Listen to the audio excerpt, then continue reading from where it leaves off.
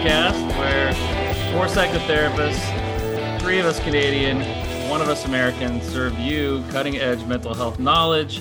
I'm Dr. Ryan Howes, a clinical psychologist from Pasadena, California. And I'm Dr. Brooke Lewis, a registered clinical counselor from Coquitlam. And I'm Joanna Boyd, a psychotherapist from Port Moody. I'm Chris Boyd, a clinical counselor from the Greater Vancouver area. Welcome, everybody, to the, I guess they call this the penultimate episode of the podcast. Next week will be our final one, at least for now. Yes. So this is episode 99. 99. Yes. That is crazy. 2.5 years. It's a lot of podcasts. That's right. A lot of talking. So, but life goes on, right? Life went on this week. Down here, we celebrate something called Valentine's Day. I don't know if that's something you guys do. We don't know. Weird. The Hallmark created holiday, I guess, has spread all the way up north, has it? Indeed. Oh, yes. Yeah. Well, that's fun. It must have been a nice night for people who were out on dates. Nice and warm. Spring is emerging, right? Yeah, no, definitely not. So, it's actually, we're in a cold snap. So currently right now in this moment, it's snowing. But I was saying, I'm pretty sure it's not unusual for it to snow on Valentine's Day. I recall the past handful of years that it has snowed around Valentine's Day. And for me, I really like snow, so it makes it extra special. But yeah, it's kind of like a surprise winter. I don't know if you see the memes about that. It's like real or fake winter, and then something, real winter, fake spring, second winter. Like, yeah. So anyway, our winter just keeps kind of popping in and out for 1 week at a time. Yeah. I mean, it is still technically winter for another month or so that makes sense. But of course, we just don't get the snow. But we've had chilly weather down here, actually. It's been kind of chilly, and some rain keeps finding its way into our forecast. So, yeah, still got a little bit more winter to go. I learned that Valentine's Day, or whatever, the 14th of February in Peru is known as the Day of Love and Friendship. Really? Yeah, I learned that from a friend who's Peruvian. So I just think that's really nice. The Day of Love and Friendship. I like it.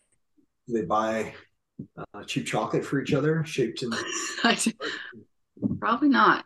or Cupid on it? No. Yeah. Little llamas and alpacas on them. Nope. I like that because that's very inclusive. That just says that includes everybody, you know?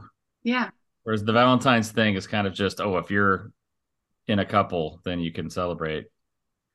But love and friendship, that's pretty broad right there. And I don't know if anyone saw the show Parks and Recreation, but they created something called Galentine's. So you and your gal pals. So I feel like there's a lot of different versions of what the day could be. So embrace it however you will. Self-love, friendship love, platonic love, love, whatever. Or just another day. Just another day. It's another day. So I grew up in one of those households. Well, my mom liked to show the love. So we'd wake up with little chocolate treats around our head, on our pillows and stuff like that. But my dad was not. He is Valentine's Grinch. It's just a money scheme, and you're getting ripped off, and you shouldn't just be this one day where you're supposed to tell the people that you love them, and blah, blah, blah, blah, blah, goes on and on and on. And so I kind of adapted that. And then, I was telling Joanna this. So it was actually Dennis, Chris and Joanna's dad. I had mentioned it to him, I don't know, 2 years ago, 3 years ago, something. And he had a good reframe. I don't remember his exact words, but the summary was, sure, it is that, but if there's a reason to celebrate your love and caring for someone, then take it. Like, why put a limit on days that we're going to show love? Right. Mhm. And I thought that was, yeah, it made me think about it differently, where it's like, sure, it might be a commercialized holiday, but why is it's not wrong to still celebrate your caring for other people. And it just gives you another opportunity to do so. So you might as well do it. True. And you can do it in your own way, right? Like Joanna was saying, it could be to friends or just anyone that you care about. And it could be in any way that you want. It could be a little text message or a few words, or if Yeah. it is a gift, it's a gift. It doesn't really matter. You're just sharing your caring. But growing up, we would always wake up to a pack of cinnamon hearts and chocolate and stuff like that. And parents always honored the day, It's nice. not for each other, or I guess for each other as well as for the kids. That's nice. That's nice. Yeah. I kind of have a tradition with my boys that I make a little handmade card of some sort and leave it for them in the morning, kind of sitting at the table where they eat breakfast, and it just says, here are the things, I'm proud to be your father, and here are the things I love about you, and try to be pretty specific in some ways. I love your sense of humor. I love how you play with the dog. I love how how you laugh with your friends, all those things. That's great. Yeah, I don't Seems know. nice. A nice handmade card showing love and appreciation. That's wonderful. Showing love and appreciation, and not giving money to those corporations who are trying to capitalize on. I'm just kidding. Yeah. Yeah. Just on them, you made your own card. So Or I get to Mark's be both out there. Grinch and the loving person on the day. But honestly, I really like the Peruvian way. What if we made a campaign, a petition to just change ours to Love and Friendship Day too, and We're see working how. hard on that, eh? Like, yeah, I celebrated Galentine's with my friends this year. Like, we went out for dinner, and we did that last year too.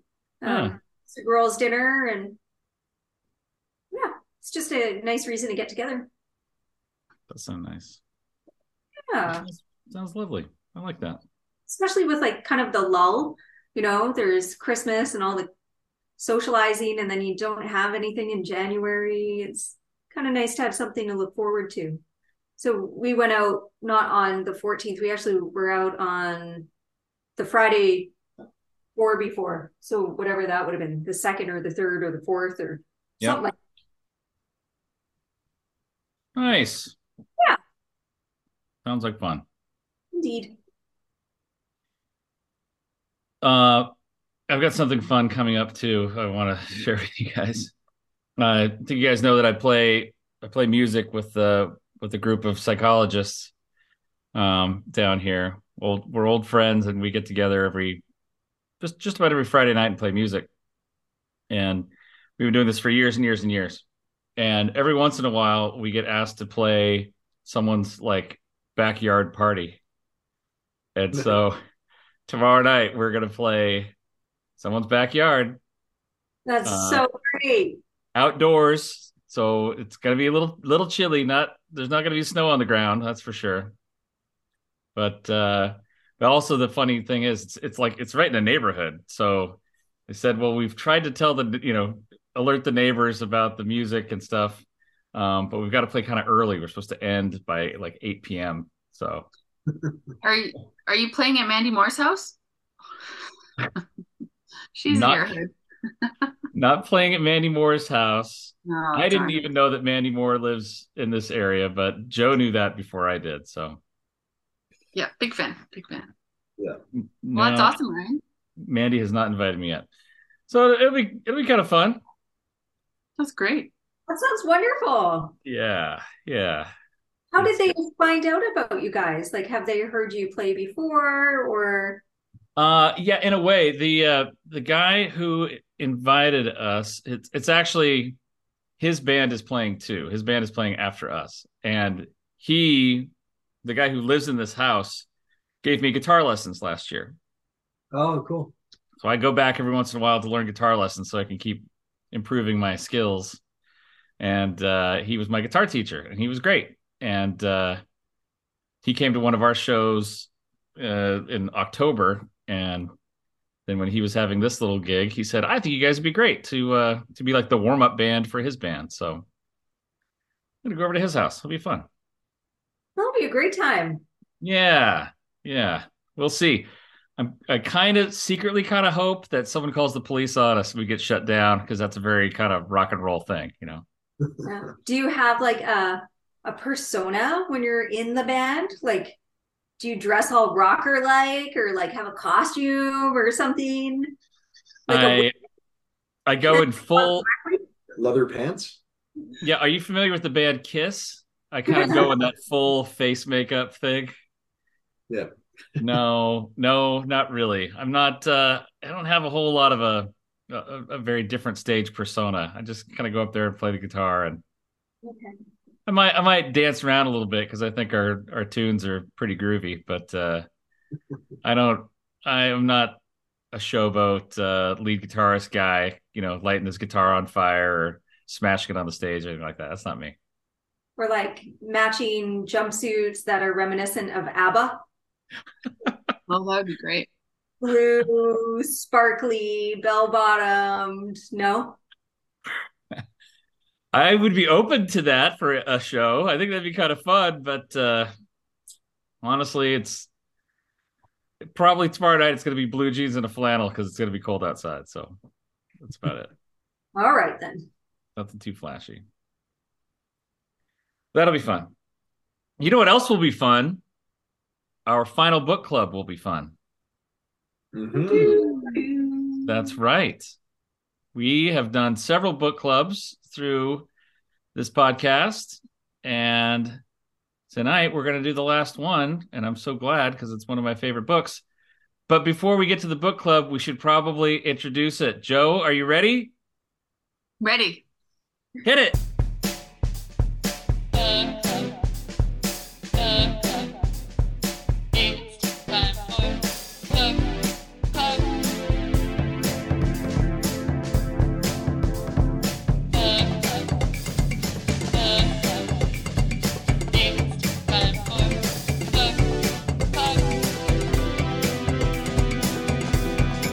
Yay! That was amazing. Well done.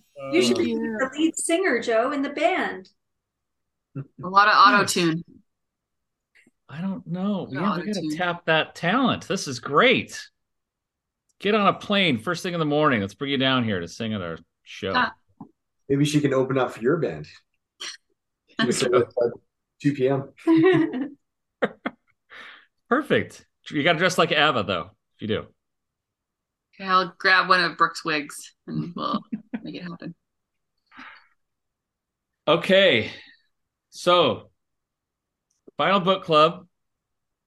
The book is The Gift of Therapy, an open letter to a new generation of therapists and their patients. The author is Irvin Yalom, a Stanford psychiatrist emeritus. And this is a book that has been beloved by many therapists. A lot of interesting little tidbits in here. Some things where he says some kind of unconventional things, but I would love to dive into it with you guys. But first of all, did everyone read it? And did you read it or listen to it? I didn't get all the way through it, but I listened. Yeah. Good intentions ran out of time. But I have read it, like actually read it, not listened, twice prior. Yeah. Yeah, listen to it. Got it. That was it. Okay. That's it. Read it in grad school and then tried to read it again. Didn't get through it this time because I had a hard time tracking it down and I'm a big procrastinator, but I have the physical book of my dad's. Awesome. So, yeah. So this book, just for those who haven't read it, it's a little different in that there are how many chapters? 87, something like that. I think 85. Oh, yeah. Yeah, with little nuts. 85 chapters. Yeah. They're small. Some of them are only a page or half page long. Some of them are 4 or 5 pages long, but they're all just kind of little uh, tidbits, little snippets, and they come across as advice from Yalom, open letter to new generation of therapists. So it's kind of advice to new therapists, uh, but it's really accessible to everyone. I think who's ever been in therapy or been a therapist for a long time or just getting started, wherever you are in that spectrum. Anyone who's touched on to therapy, because there's a lot of good points in here. But I kind of liked that format really of the short chapters because it's digestible that way. Kind of feels like, oh, just three pages here. I can dive into that. Yeah. Mhm. Yeah, very thought-provoking ideas. I think over what when he wrote the book, was it 35 or 45 years of clinical practice? Yeah. Was he trying to share these little nuggets of information with Mhm. younger therapists? So Yeah. the premise of it's fantastic. Yeah, And we figured that out last week, right? That was 24 years ago that he wrote this book. it's crazy. Isn't that right? He's 90 in his mid 90s now. Yeah. He was 70 when he wrote it. Yeah. Yeah. Yeah. So Yeah. he nearly doubled his experience since writing the book. Nearly, Yes. not quite, but yeah, wild. Just a little interesting background on Yalom because he's such a part of the book. I mean, he works so uniquely, and his story really kind of bleeds into his style of therapy. But psychiatrist, family's Russian born, and he became a psychiatrist and started working in palliative care, end of life care for people. And that was what he was doing, like running groups with people who were dying, who were like terminal, and run groups and do individual therapy with people who were dying. And so this is where a lot of his thoughts and ideas about existentialism kind of came from. And throughout this book and throughout all of his books, really, this is a kind of confronting and recognizing and being able to use that awareness of death to help you kind of get all you can out of life is a major theme for him. Mhm.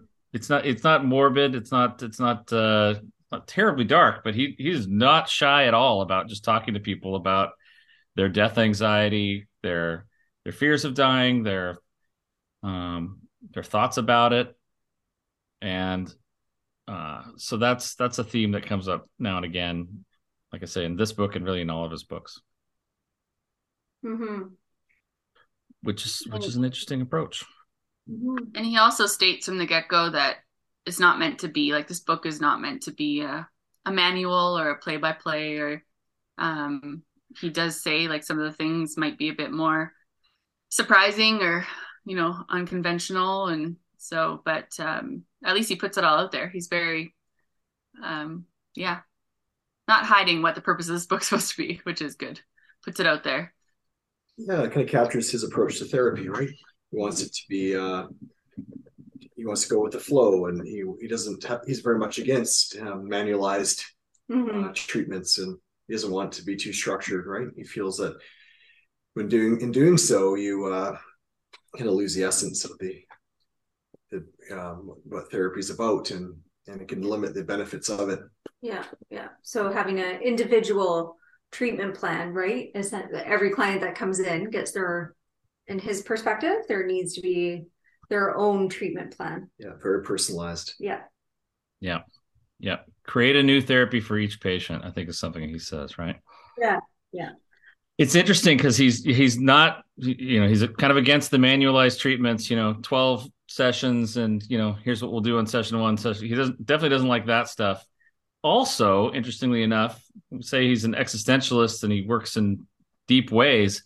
He also doesn't really like psychoanalysis, which sometimes people see those as kind of the polarized places there.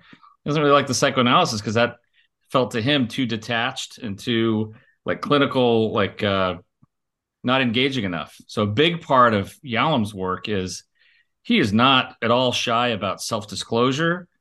The warmth and being really real with his clients is very much an important part of his work. And another really significant part that he brings up again in every one of his books is the importance of the here and now, which, for those who aren't familiar with that, it's really about even asking a client in the moment, how are you feeling with me right now? How are we doing right now in this moment?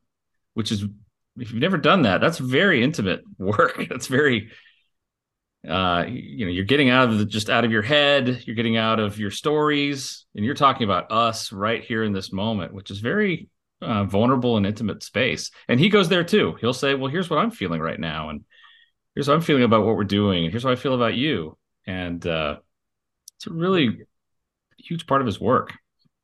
It's all about the relationship, right? Yeah. So it's a very interpersonal approach, but it's very collaborative, I guess. Like, it's not about, hey, I'm the specialist, I'm the teacher. It's like two people on a journey together. Yeah.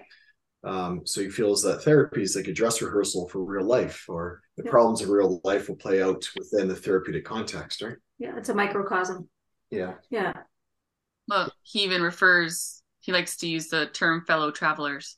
Yes. Versus client and patient, or therapist and patient, or client, fellow travelers. So there's an equal level there.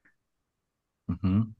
Yeah, I feel there's definitely an art to that, though, in terms of disclosure and making sure that your issues and concerns don't impact the therapeutic process. So I think he does talk about that as well, just being very careful there. You got to be very tactful in terms of the disclosure side of things, right? Yep. Yeah, it's the general rule of thumb is you disclose as much as will be helpful to some degree to the client, but that's a little subjective sometimes too. Could it be helpful for you to share that you went through something similar to that to what the client went through? Is it helpful for you to share with the client how their story makes you feel in that moment, right? Sometimes that could be beneficial, maybe sometimes not. There's all sorts of judgment calls that go into that. But Yalom, I think especially in this book, he shares some that I think would make some therapists cringe, like, oh, you're talking about your feelings with your client in that way, or you're sharing, some personal story about your kid or something like that some therapists might not feel comfortable about. Mm-hmm. Yeah, some vulnerability there. I guess it has to do a lot with the authenticity, right? Just being very genuine and honest and upfront. And so he feels that can enhance the therapy. I think there's even one chapter where he talks about allowing the client to be the teacher. So allowing them to offer you some input in some kind of ways, which I think if you're creating a new therapy for each client, that would have to be, obviously you got to pick the right situation, the right client for that type of approach. Absolutely. I want to throw out another little controversial chapter he mentions in here, where he says, if at all possible, I like to visit a patient's home during a course of therapy. Which, when I would use this, I taught using this book and taught to graduate students, and we would talk through this stuff, and boy, that would freak them out. What? Go to their home? Yeah. I'll just throw that out there because I know there are different types of therapy that's part of what you do, but he's talking about even just individual private practice clients just going to their home. Yeah, for sure. There's that personal element to it. Mm-hmm. He also talks about allowing your clients to impact you. So you want to be moved by their stories and reflect on that, and after, outside of the therapy sessions, which often, the training is you want to do what you can to support that client during counseling, but after you want to focus on your aspects of your life. But I thought that was kind of an interesting chapter as well. You mentioning the home visits there, I can't help but smirk, because if I had a therapist do like a visit to my house and I wonder if they're allowed to prepare for it, if they're allowed to clean, or if they know he's coming, sure. If it's a show up, because he mentions a well-groomed lady, young woman, well-groomed, or blah, blah, blah, blah. And then like her house is just a disaster. And I was like, interesting. I relate to that a little bit, but I feel like what conclusions would, anyways, that would be very personal, but a very insightful, I think. So, It's Well, funny because I read this over again and I see how different that is since the pandemic, yes, I right? was going to say part of it, we have seen our clients at home through the pandemic virtually. mm, And I feel like clients, no offense, clients, so some of them are on top of it where they think about their background and what is visible and what's not. And some don't. And I feel like the longer that it's gone on, the less they kind of care about Yeah. it in some ways because people are just desensitized to it and it's the norm. And so you can get a glimpse of like the room that they're in. One of my clients recently, I've been working with her in person, and then what's going on? We had to do a virtual session for some reason. I forgot what it was. So we were at her, she lives with her parents. She's a young adult. So we're in her room, and she gave me a tour of her room, like, because Yeah. she has little, like collections of things. So she was like, "Oh, this is my collection of this, and this is my," and like gave me a little tour of her space and things that are important to her and things that bring her joy. And yeah, it was Isn't it great. great? I mean, it's great, right? You like that, right? Yeah, I think it's kind of neat and cool, and you can kind of you get a more of a vibe about the person, right? That's true. I've asked clients like to describe what their Yeah. den looks like or certain spaces of their home because you can learn a lot about what gives them meaning and purpose. And we used to work with a family therapist who would go to a house and Yes. have a I was meeting thinking, with the family just to understand those dynamics at home. Well, she would bring her own meal. Oh, okay. But So then is my understanding she yeah, went at meal time as an observer. So she would bring her own meal and eat, but say do what you would normally do as if I'm not here. yeah, Which Interesting. obviously there's going to be things that are different, but she could kind of get a sense. those interactions. Yeah, the interactions, the prepping of the food, how they eat, do they talk, where do they eat, what happens after, just kind of the routine of things. Yeah. Yeah. Yeah. Yeah. All of that, it's not to sit in judgment. It's not to uh it's not about diagnosis or something like that. It's just about helping to understand a person better, right? Like Yeah. this is the environment that you came from, and this is where you are most of the time or a lot of the time, um and maybe even distinguishing if it were like a one-off, you talk to someone for a long time, then you go to their house, you can kind of see, oh, that's how you're describing this interaction with this person, or that's how you described your room. It really helps to kind of fill in the blanks for people. mhm. For sure. Yeah.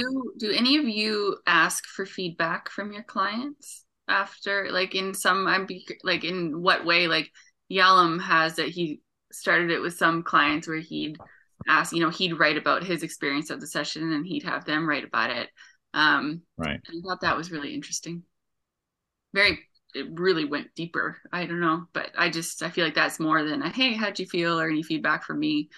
Um, but yeah, just curious if there's been any degree of that for you guys and gal. Not to that extent, but it's more like the Scott Miller stuff, the feedback measures. Not that I use the measures per se. It's more of like um, encouraging feedback from day one. So the more feedback, the better, and um, don't take that personally. Like just so usually checking in Mhm. throughout the session or after the session and say, hey, how we're doing here, right? Yeah. Mhm. Yeah, and more informally, like after a few sessions or whatnot, then I'll ask how we're doing, or like, yeah, are we on track? Are we getting to where you want to go? Yeah.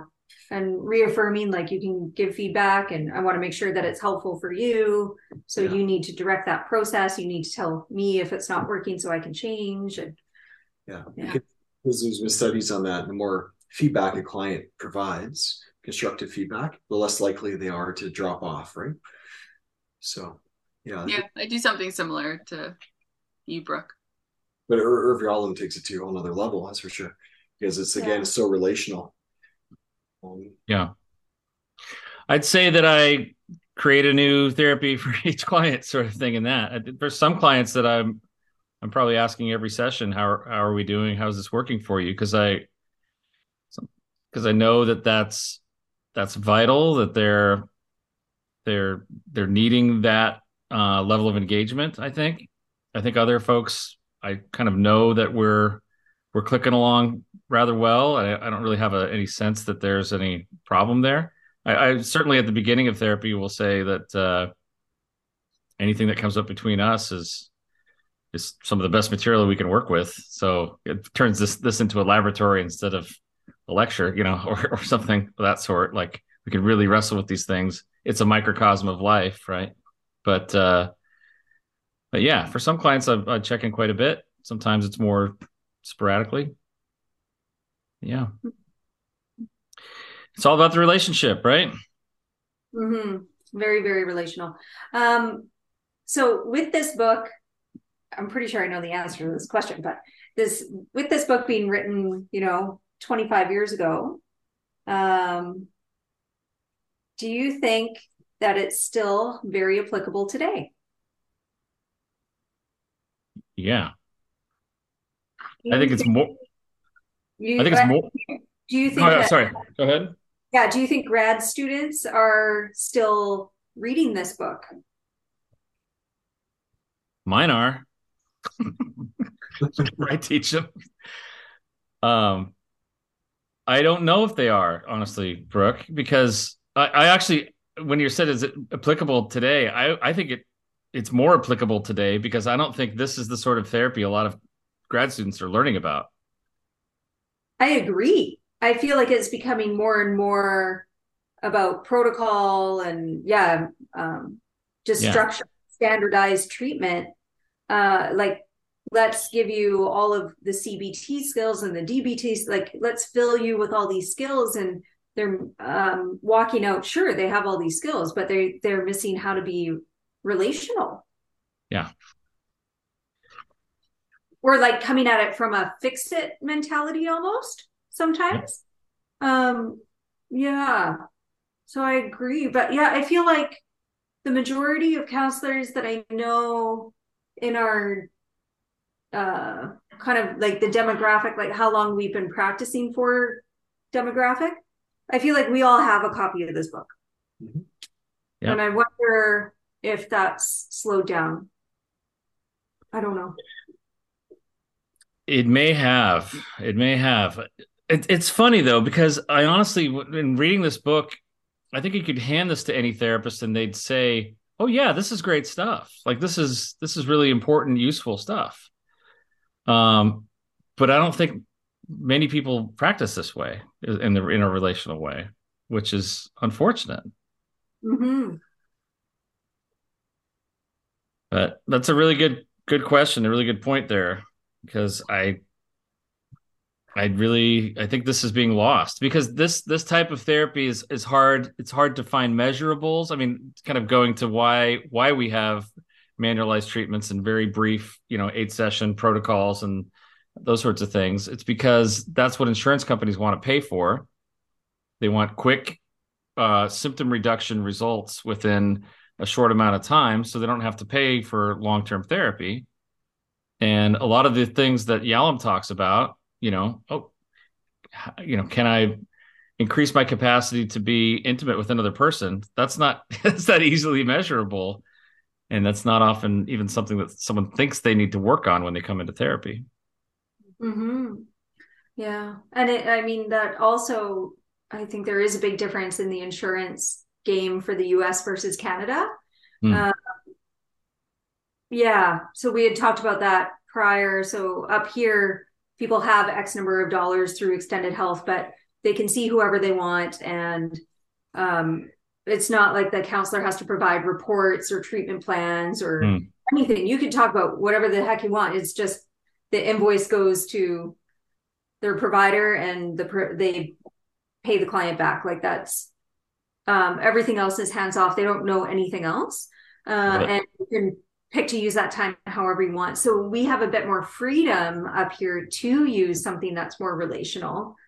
And yeah, I'm curious about it. But accessibility is important though. Like a lot of people don't have money that they can allocate towards therapy for years of, yeah. of counseling or therapy, right? And it's costly. Yeah. So yeah, I think there's a lot of considerations, and those who maybe work for less or for not-for-profits or government agencies, like they want to see a certain amount of clients each week. So it'd be tough to have a caseload of the same 20 or 30 clients for a year, you know? Yeah. So I think there's some barriers there for some folks. Yeah. I'm not gonna turn this into a little humble brag, but I was able to meet with Irvin Yalom one time. Yeah. Talked with him a little bit. But to this point, one of the things that I asked him a question, and this is if anyone's interested, it's there's a blog post I did called 7 Questions for Irvin Yalom, and it talks about this conversation I had with him. And I asked him, is psychotherapy dying? Right. And this was 13 years ago or more that I talked to him about this.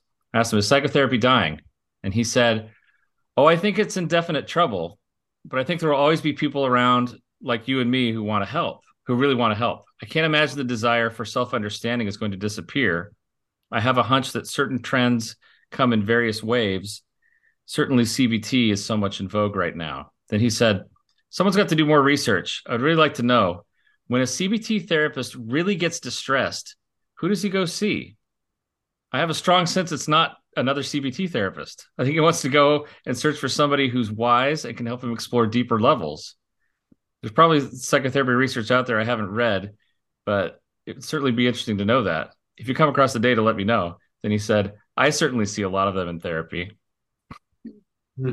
So here's Yalom saying, the people seeking meaning and seeking depth are coming to his kind of work, or coming to him specifically.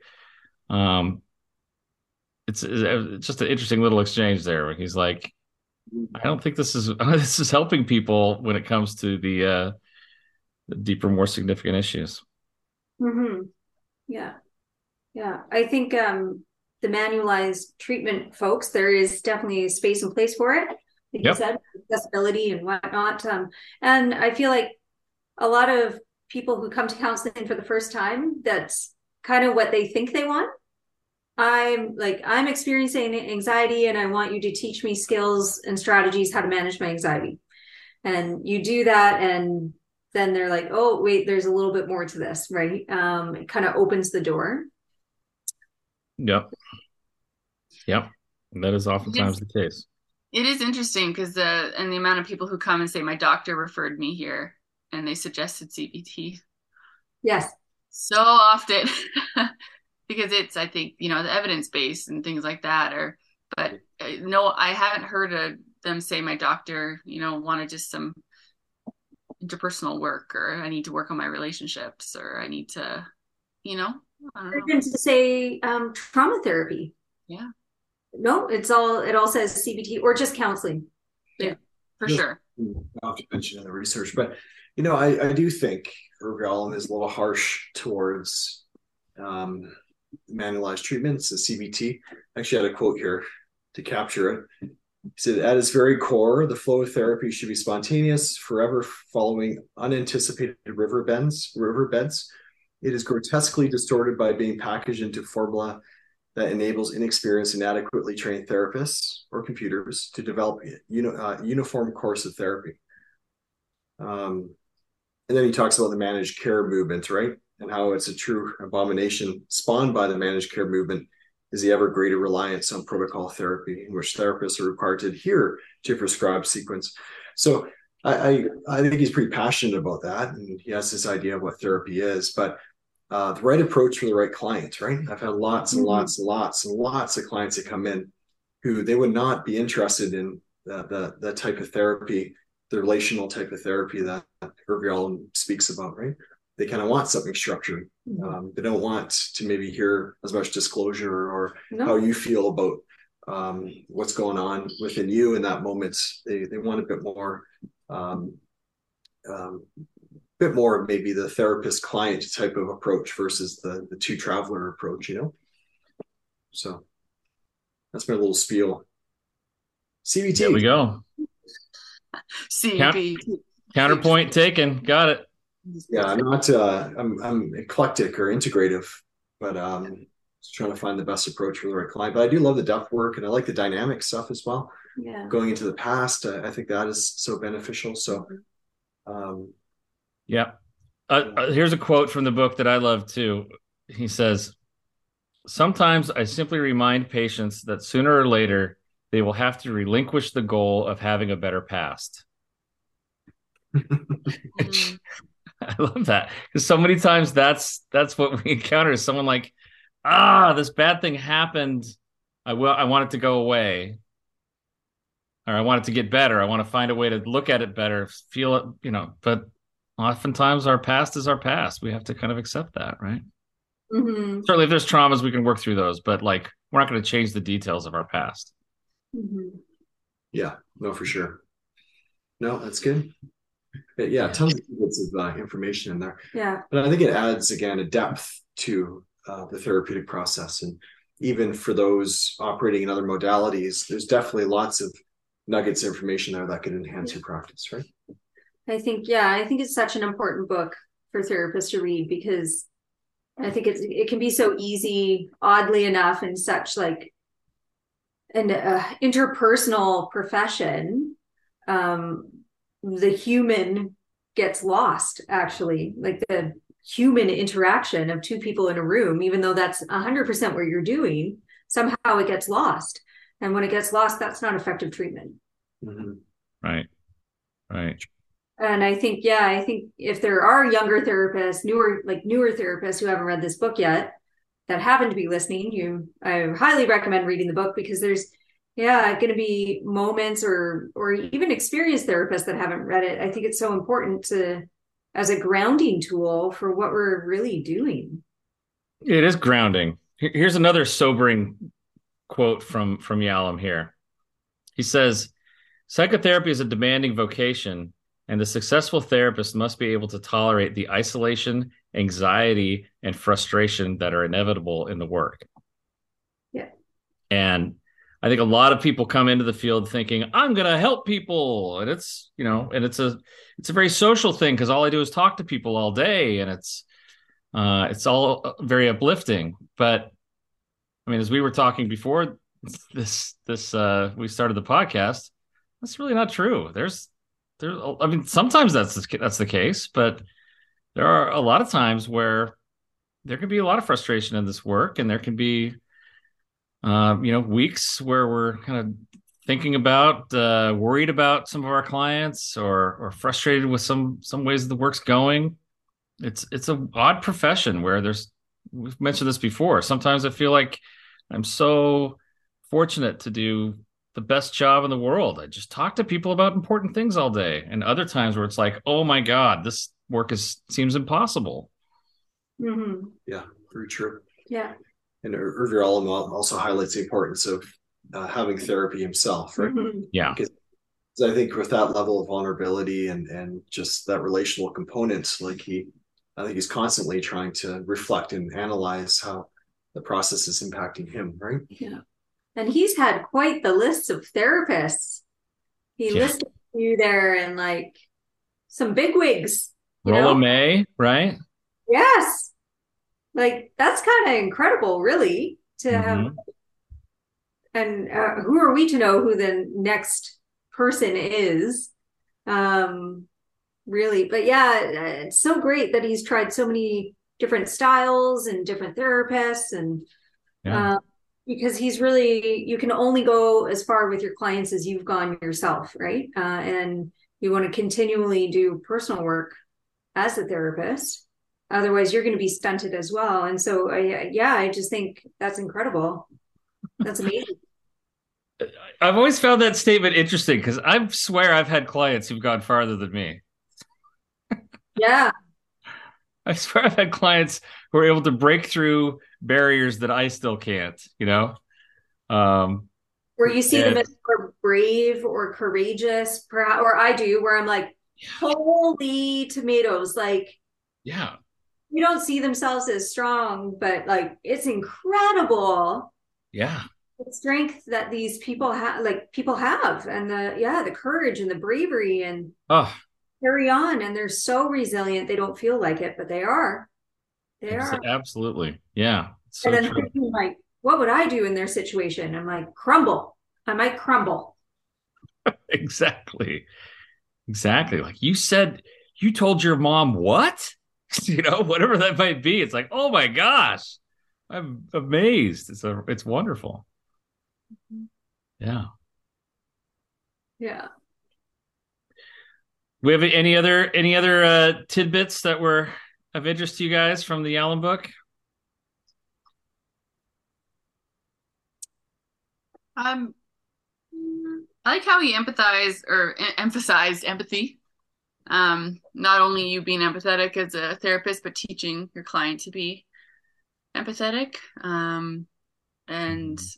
you're not, yeah. And he kind of said, is it looking out the other person's window or being able to look out their window? Because he had a situation about a client driving with their parent and they couldn't see the same thing out the window. So I thought that was a good, yeah, just trying to understand, trying to look out their window and see what they see. Yeah, that was a great story. It So, was. Joanna, do you want to expand that story for the listeners? Yeah, it was a client of his who, it was a lady who she was then dying of breast cancer, but she talked about difficulties in her relationship with her dad. He was kind of just this disgruntled guy, and she took an opportunity of him driving her down to college to hopefully chat. But you look out the window and just complain about all the garbage in this stream. And she looked out and all she could see was a stream that was actually quite unspoiled. And she's like, oh, there he is, just kind of focusing on the negative. And they ended up just not, it didn't meet her expectations. So they just sat in silence, kind of not talking. And then at a different time, she drove that same trip. But this time she was in the driver's seat where her dad had been. And she actually noticed that there was two streams. So he was looking at a different stream that actually was spoiled and garbage, and the one she saw was a different one. And so she kind of, it just kind of was an aha moment for her that she was seeing something different than her dad, and she had Mhm. and there, she only saw part of the story. Is a different thing she was seeing. So I thought it was a, yeah, I think that captured it, right? Yeah. Yeah. So we might not understand. Yeah, it's just trying to get their perspective, and he talked about doing that by maybe repeating what you're hearing and double checking that you're understanding their experience and their story along the way. Yeah. Yeah. That's great. That's a beautiful story. Yeah, and yeah, a little sad too, but that's okay. I think she was a big moment for her, and he says he wishes he could tell her, like Irvin Yalom talked about how he wished, because she's now passed away, but how impactful that was for him and many clients he shared that with. So it's a story that keeps on giving, I guess. In a less impactful way, Chris and I do a similar thing where I take a photo and he takes a photo, and then we look at each other's photos from the same spot because Chris, for you don't, he's about a foot taller than I am, if not more. So it's always really funny actually to see, or like I'll stand in a box and Chris will stand down in a hole, and then we're like, "That's what you see." Like it's a whole different world. It's amazing. That's great. Yeah, that's empathy. That is empathy.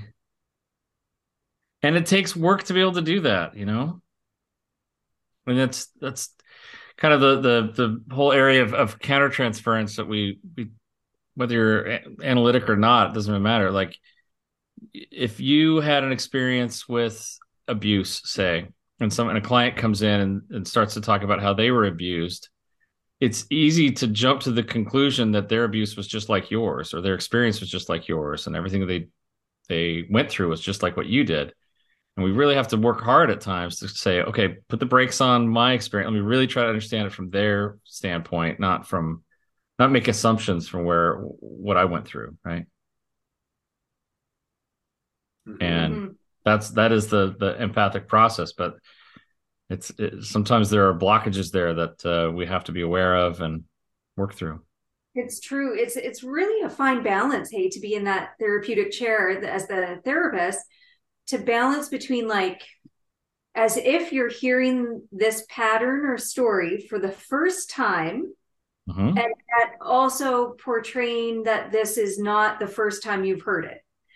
Because I think the client doesn't want you to respond as if it were this is the first time you've ever encountered this or heard this type of situation before, because then they're different or abnormal, or there's comfort in knowing that this happens to other people, Mm-hmm. but to respond as if this is the first time, right? Like you're not um yeah, becoming invalidating by saying, "Oh yeah, you bet," da da da, and kind of just wipe through it, Mm-hmm.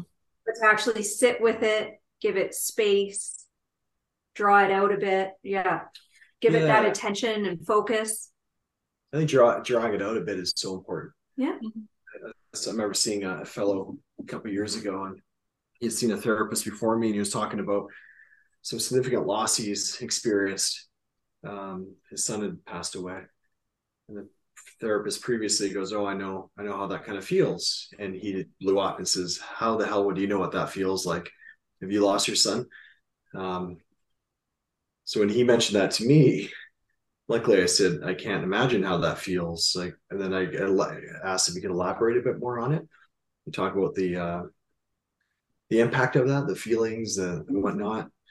And then it's kind of try to capture that, right? So just trying to, so he's kind of teaching me how that's impacted him versus me assuming that I've had that similar experience. Yeah. Anyways. But even Chris, even if you had your own loss of a child or something, you still wouldn't say, "Oh, I know how you feel." You'd still try to understand their experience or have them teach you, right? Yeah, because Exactly. that experience, like that response could be coming from a really good place that you're saying, "Hey, no, I've experienced loss too." You're trying to show that you have empathy for that. Yep. It's sometimes if you rush that process, and people can be upset by that. Not all people, of course, but Yeah, or to say, "Oh yes, that's a," sometimes it's helpful to say this, but you have to hone in your skills as a therapist, but to say, "Yes, that's a common response." There's a time and place for a comment like that, right? Yeah. And not when somebody is opening their heart and being especially vulnerable early on in the therapeutic process, and because they're not looking for it to be normalized in that sense, like they're looking for it to be for empathy and validation. But then there's going to be other moments where clients do want to hear that, or they'll ask, like, is that normal? Have other clients you've seen, have they ever shared anything like that? Like they're looking for that affirmation. True. Or the assurance, like a little bit. Yeah. No, there's something. Oh, it could be a way to connect. So totally. I guess this whole conversation kind of captures how it can be tricky. And luckily, Irvin Yalom talks about empathy a lot in his book, and it has some good lessons there. Yeah. The do's and don'ts, right? Yeah. I think it's this line between trying to say, I, I, I, I understand you to the degree that I'm not going to judge you, or I don't think that what you're talking about is really odd or out of line, but I don't really get the entirety of your experience. So let's know more about that, right? Yeah, like the genuine curiosity. Yeah. Moment to moment, hour by hour, client by client for our entire careers. Yeah. It's yeah. Yeah. Oh, go ahead, Ryan. Do you have another thought there? Just the curiosity piece is an interesting one too, because a couple of years ago, Lori Gottlieb wrote a book called "Maybe You Should Talk to Someone," right? And she talked about how one thing that she talks about with her clients is if she's showing some interest in the client and the client's not really wanting to go there, she'll say, "Well, I wonder. It's interesting. I wonder why I'm so much more curious about you than you are," right? And Yalom said that 12 years ago in my interview. Like he she read him, I think, and like adopted that, and it's great. I think it's a really wonderful thing because that curiosity is such a big part Yeah. of our work, and we're trying to help people become curious about themselves and develop that insight and really get make it a quest to kind of understand themselves better, which is I think worthwhile pursuit. Um, but I just say that to say that Yalom's work has trickled down in ways that not everyone even understands. Like um, Yeah. Laurie's, the Gottlieb book sold a lot more than Yalom's books ever have, but she's taken some ideas from him and ran with them. Which that's what we do in this field. We borrow other people's ideas. Oh yeah. Yeah, for sure. Yep, that'll happen. That'll Yeah, happen. it's a great obviously he's a great storyteller. He's written a lot of books and Mhm. it flows very nicely, and again the authenticity shines through. Um, yeah, it's He's one of a few authors that I know who can write textbooks because he's written two textbooks, one on existential therapy and one on group therapy. If you ever talk to a group therapist, Yalom's like the guru of group psychotherapy as well. He's written these nonfiction books that are excellent, and he's written a handful of fiction books that are fascinating as well. Guy knows how to write. yeah, Mhm. for sure. I'm gushing. I'm glad we're talking about him now. He's like my I don't know, mentor, godfather sort of Your figure. Yoda. My yoga, yeah. Yoda. Yogi, yeah. It's great. Oh, for So, sure. having said that, we should probably rate this book. Mm. Don't you think? Before we do, would you recommend this book for clients or for the general? Hmm. I would I would for clients who are it really interested in therapy and interested in this process. Sure. I wouldn't like hand it to someone in a second session and say you should really get into this. If they're just new to the field, if someone has some interest in psychology and interest in therapy, um, I would. Yeah. What about you? Yeah, kind of similar to you. If someone has, if you're doing this type of therapy as well, um, the existential piece, I think Irv obviously is very influential and has a lot of knowledge in that regard. So, yeah, I think it could be useful for some, for sure. Mhm. Yeah. Yeah, it wouldn't be for everyone. No, That's for No. sure. But the right person, sure. cool. Joe, what do you think? Yeah, I'm trying to think of what purpose I would recommend it. So I probably wouldn't be on my list of ones to recommend unless there was an interest in psychology or something, or the process, or wanting to read up on it. But yeah, I don't know if I would. Not because I don't like the book. I think Yeah. it's more beneficial for a therapist. Yeah. But I could see how it could be for curious clients. But yeah, probably wouldn't be my initial thing was, I don't know if I would. Yeah. I'd say that maybe a gateway, a couple gateway books to this, because this is really about the therapeutic process. But he's written these two books, Love's Executioner and Creatures of a Day, which are they're all just stories. They're storytelling about clients that he's worked with that they're identifying information as disguised and all that kind of stuff, where he's asked permission. Um, but they're books that have probably each one of them has probably 12 different stories of really interesting transformative processes that people went through that are good stories, even if it just seems like you're reading fiction. They're great stories. It also says something about the therapeutic process, and a lot of the things that he touches on in this book are included in those books as well. So That's great. Suggestions for those listening who are Mhm. not Yeah. a therapist. So Yeah. Yeah. good. So we're Yeah. rating this.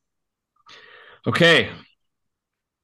On a scale of 0 fingers to 10 fingers, we will lift them up into the viewing screen in a second here. So, Irvin Yalom, The Gift of Therapy, on a scale of 1 to 10. 3, 2, 1, go. Oh, look at that. We got crooked fingers. What are you doing, Chris? 2.5 or 3/4? It's 8.9. Yeah, it's funny. 9 was the first one that came to mind for me. I like how there's just silence on the for our listeners. Yeah. Oh yeah. We're all Whoops. looking at each other's fingers, listeners. I said 9, but I think I'm just a bit shy to go 10. I don't think I've gone 10 for one of our books, and I'll take the fingers down now. So I was trying to think of what would be a 10 and why haven't I done that? Or is it just like, oh, I don't know. Anyways, but I don't have anything bad to say. Be curious about yourself, Joe. What do you think? No. What would a 10 be? What would it take? I'll reflect. I don't know. All right. Yeah. But yeah, I'm with you. I thought 9 right away. I don't think I've given a 10 either. And I think the one point that would push it, but then it would change the whole book, and that would be accessibility of readers. Like we just talked about, this is for a therapist. I think this book is a 10 out of 10, but for average person in the world who's not a therapist, I don't think it's even close to a 10. Sure. But do you think it serves its purpose, which is an open letter to therapists? And do you think it does a good job of that? Yes. Because its intended audience is intended audience, 10 out of 10. Yeah, there you go. Because I think there's a lot of books that we can do and it'd be like, well, that's not going to be for doctors, or, like you could look at it different ways. That's a good point. Anyways. Yeah. Yeah, I think it's obviously a fantastic book, an iconic book, and I think every therapist should read it. I think there's a few moments in there that made me cringe a little bit, and I think you got to be very careful in terms of implementing a lot of these ideas. You have to be very tactful. So yeah, I think you got to use a bit of caution there, but yeah, fantastic. I can't. It's tough to think of more iconic books for therapists, right? Just my perspective, of course. I give it a 10 out of 10 because I wanted to give some book a 10 out of 10. So I'm giving this one a 10 out of 10. Yeah. The only other one that came close was Vivek Murthy's book. I really loved that one too. Yeah, So we have been our first one, right? Together. That was a great one. I did like that one. But also, What Happened to You? What Happened to You was good too. Yeah. That was a great one. Yeah. Very good book. Yeah. But I really I love his writing style. I like the fact that I don't agree with everything in this book because it makes me wrestle with it, and I've got to, think about why I don't agree with it. I've got to think about what I would do differently. All of those things. It's a very much a thinking process. I have to wrestle with a lot of things in this book. But also, if I were a lottery winner, one of the things that I would do is I would mail this book out to every therapist in North America, I think, because I agree with what you said, Brooke. We're not doing this kind of therapy. We're not teaching this kind of therapy anymore. And I think that's a loss. Not that it's for everybody, Chris. I agree with you there too. I don't think that this is, someone has a different set of issues. They're not going to want to go as deep as Yalom does. But I think that unfortunately we're even getting to a place where I don't even know that new therapists know that this kind of therapy exists or that this is even a possibility, Crazy. So I want therapists to read this, and some clients who are particularly interested in therapy, I think would benefit from it too. So that's my stance. There we go. Nice. You did it. Last book. Last book is in the books. And next week will be, or next time we meet, whenever that will be the grand finale. So we will graduate. We will. Yes, we will. And that'll be fun. We're going to dress up. We are. And as we said before, we encourage all listeners to dress up for the last episode as well. Yeah. As ridiculous as that really is, but why not? Tag us on something and send a carrier pigeon to let us know. And a carrier pigeon, the only way we can be contacted. That's right. So we will sign off on the book club. We will say goodbye. We will also graduate. We will retire Joe's song, which is a sad thing, but that's bittersweet. Yeah. But that's it for us. So like us or don't really at this point, or subscribe maybe or don't. Stitcher, Apple, YouTube, Google, Spotify, Podbean, and send us a carrier pigeon. And see you guys next time. Bye-bye. Bye. Thanks for listening.